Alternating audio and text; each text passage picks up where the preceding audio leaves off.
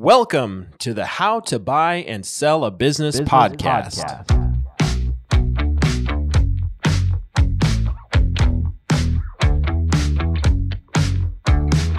Thank you for joining us. As a reminder, legal topics we're talking about today is not intended as legal advice for general information purposes only. No attorney-client relationship is being formed by this podcast. We're happy to chat with you. If you've got questions, feel free to reach out to us. You can find information on our website at www.goforemanlaw.com. Enjoy the show.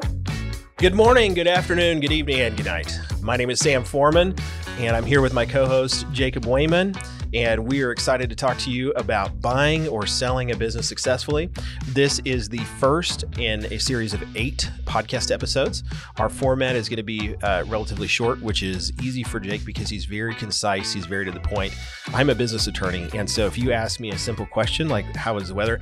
I will talk for probably 47 and a half minutes. I won't send you a bill because it's the weather, but we're just really excited to talk to you all about buying or selling a business. Our goal here is to, first and foremost, we want to entertain you because if you have a good time, well, we're having a good time. That's always a win. But we want to educate, empower, and equip folks to have a successful deal process, whether they're buying or selling a business.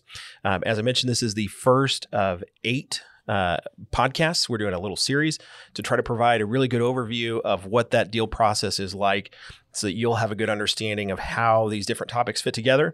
And then after that, our hope is to go into more depth into a lot of these topics as, you could talk about some of these for days. So with that, our topic today is how should you prepare to buy or sell a business?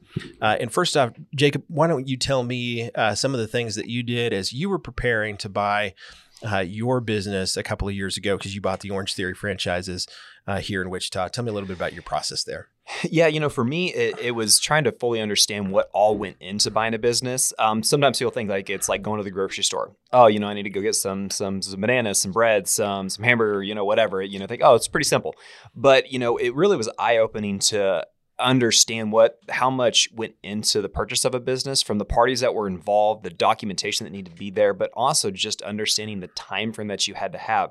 So there's some deals that, could take years to develop. Ours, we did within 90 days. And and full disclosure, Sam was our attorney in the process. And when I told him that we needed to get in 90 days, his eyes got really, really big because he's been through this and I hadn't. And so I was like, oh, no, it's going to be all right. We got this taken care of. But, it's just fully taking a deep, deep breath and knowing that it's going to be a lot of work to be able to get it across the finish line. But it's totally worth it if you do it correctly. Yep. And I think that leads into a really important topic as you think about how to prepare to buy or sell a business, which is first and foremost understanding how long is this process actually going to take.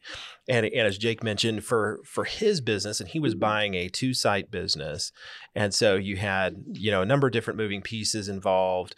He had to go through the franchise process. He had to take for the record, he did, I think, an extraordinary job managing that process. He's very detailed, and so he'll have a lot of really good information to share with folks throughout this podcast about how to really succeed in that process. But it's really critical to understand how long is this actually going to take? How long is this deal going to take? We've had deals that we've worked on where, it's, you've got 30 days and there's an outside timeline and that's all there is. And we just, you got to hustle and you got to figure out how to make it happen. That's the exception. And anytime I'll call it shortcutting the process, and sometimes 30 days might be shortcutting the process and sometimes it might not. You're gonna not be in the same position as if you had I'll call it the right amount of time to make the deal work.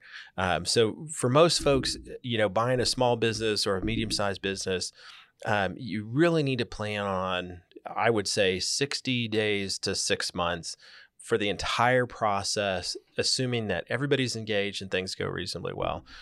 There are deal processes that take years to do, because there are things outside of your control. But you really need to take the time on the front end to understand how long is it actually going to take. And Jacob, talk about from your experience, what are some of like the things that are outside of your control that drive that time frame? Well, I mean, because, you almost kind of see yourself I saw myself as a project manager, managing a project, and, things that are out of control is all the parties that are involved.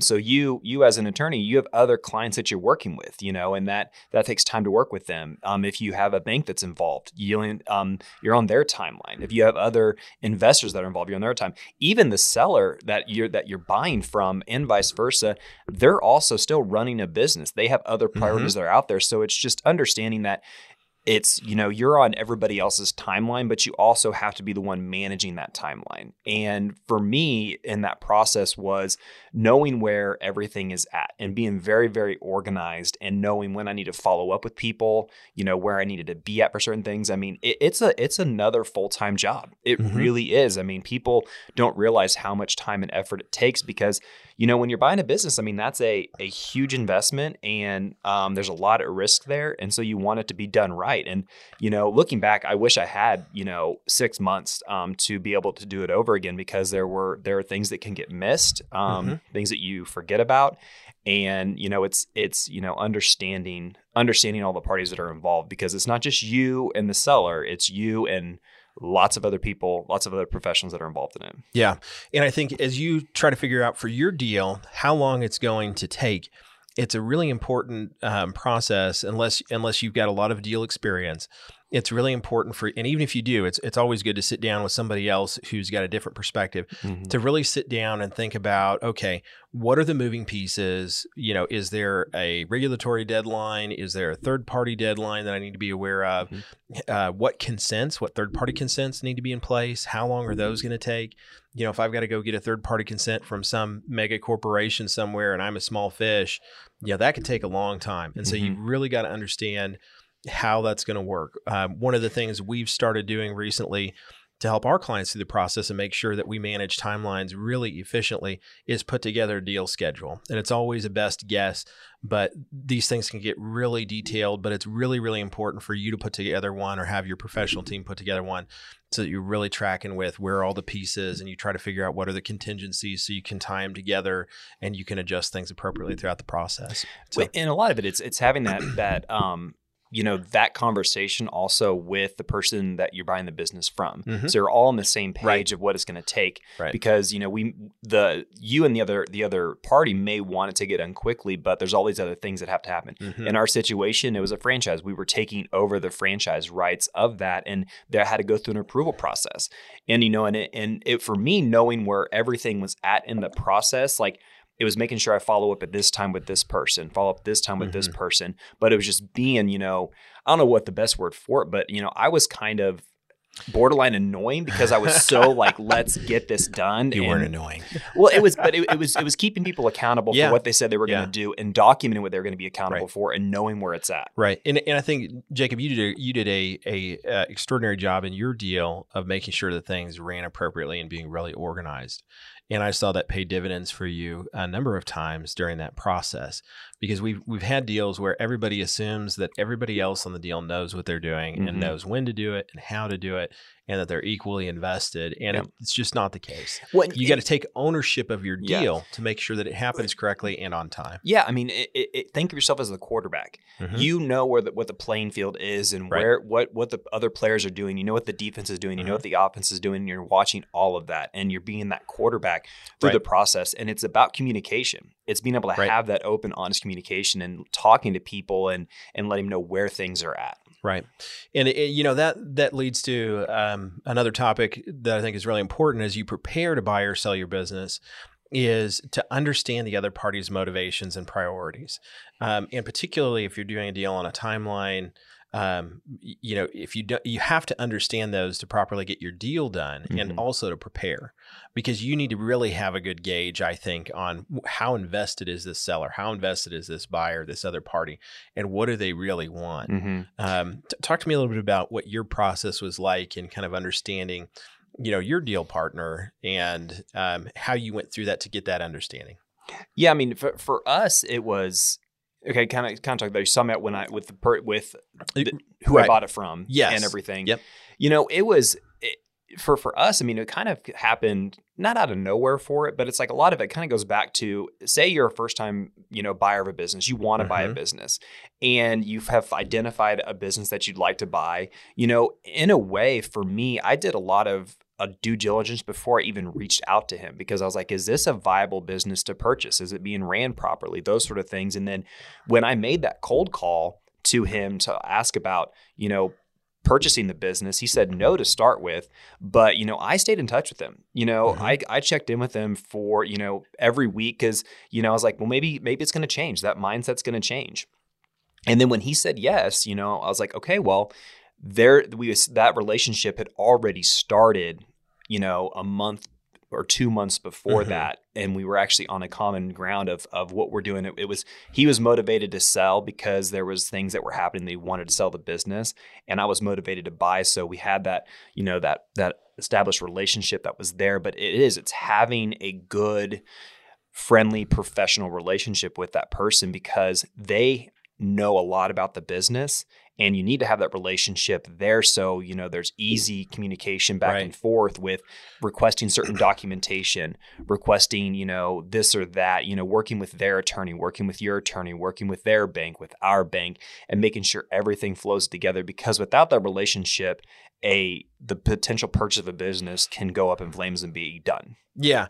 And if you get to that point, you've probably spent a lot of your time and you've spent a lot of money getting to that point. And that can be really expensive. I'm really glad you talked about the relational aspect of things. One of the things we really try to talk to folks about as they're going through the process is think about relational capital. Think about every deal as having relational capital involved. And it's like an account that you have with money to spend based on how good is the relationship that you have with the other members of the deal. And you may have more than just the seller. You may have investors, you may have a bank. Each of those you have a certain balance of relational capital with.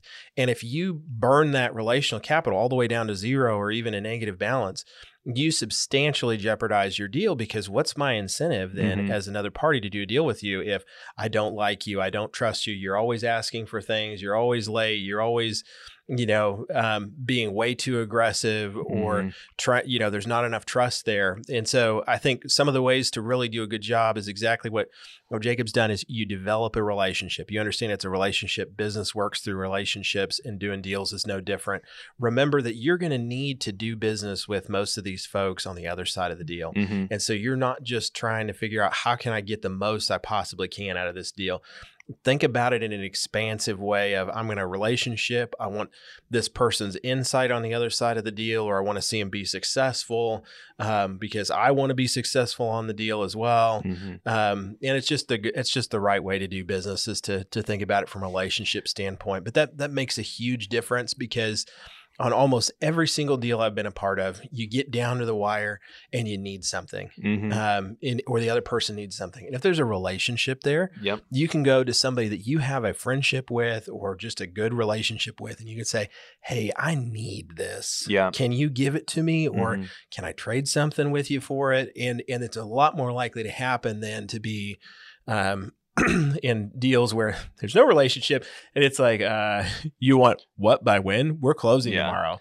Like, we're exchanging signatures in 8.5 hours, and it's 2 a.m, and you want what? Well, and kind of talking on that, when we closed the deal to purchase the Orange Theory locations December 31st. And that's around the holidays time. And we started the conversations in late September. So, I mean, you're coming up on, Thanksgiving, Christmas, all the holidays that are in there. And it was because of the relationships we were able to get it over the finish line, because I was able to pick up the phone and I knew they were going to take my call.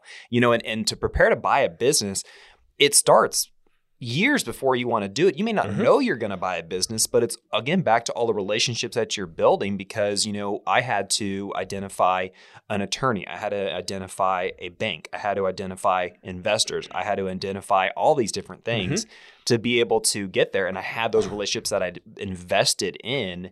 And then when we get through, and like, I'm 2 years later post purchasing the organization, And I still talk to the seller. I still talk to him. I mean, because there's certain things that I still ask him about things, because there's still things I find that I'm like, hey, what is this? And he checks in with me all the time, because we still have that relational capital. That's great. No, I remember that deal. He was easy to work with, and I think that's a credit to the kind of relationship that you built with him.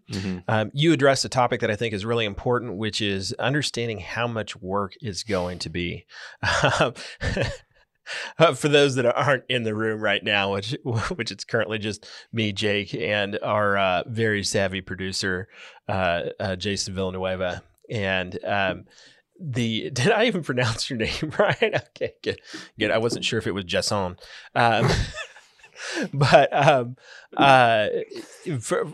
Jake is smiling because he knows and he remembers just how extraordinary an undertaking it is to really do a good job buying a business. And it is, and this is the way we describe it to clients, is you need to take it seriously, because there's so much on the line for you, whether you're selling, whether you're buying. It is a big part of your life. For a lot of folks, it is their life. It's either the life that they've built that they're now selling, or it's the life that they're trying to build, that they're buying.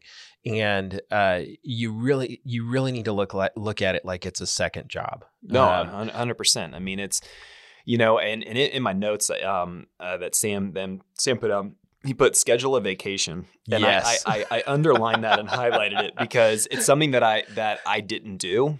And I still haven't done 2 years post, purchasing the business. And that's something that I highly, highly encourage you is find that rest in there, because it kind of going back to who's all involved in the process. Your family's involved in the process. Yes. And when it takes a lot of time to get these things over the finish line, you have to take time to celebrate it. Celebrate the successes. And, we didn't do a great job of celebrating the success of doing it, because 2 months after we purchased the business, COVID hit, and that changed a lot. So that was very eye-opening, but it's something that I highly recommend when it is taking that time to celebrate and, schedule a vacation after you get the deal done. Yeah, I highly recommend that. I mean, it's something I haven't done historically, but recently, especially as we've just we continue to try to understand our clients better and how to serve them better. But it's just so much work. And when you really take time to understand the relationships that truly matter in life, it's those family relationships. And you've got to be on top of that and thinking about, when you're going to schedule time. I really encourage folks to think about scheduling it maybe a couple weeks out or a month out after closing, whatever the right time is. Make sure you've been able to successfully transition the business, get it rolling. You probably don't want to schedule it for immediately after closing, because you need to be there immediately after closing to make it work. But make sure that you do schedule it, and that is a priority for you and your family, because it makes a big difference. So I've got 2 other things to hit on real quickly. As you prepare for your deal, take time to understand how many deals are actually involved. And that's really important. A lot of times folks will look at it and be like, I'm just buying a business. I'm just selling a business. It's not always that simple. Sometimes you have 5 deals or 6 deals. I've got one right now where it's probably 7 or 8 deals in one deal. And so you really need to understand, is it, okay, I've got a real estate purchase. I've got an asset purchase. I've got a key employment relationship. I've got a financing relationship with a bank. I've got a financing relationship with investors.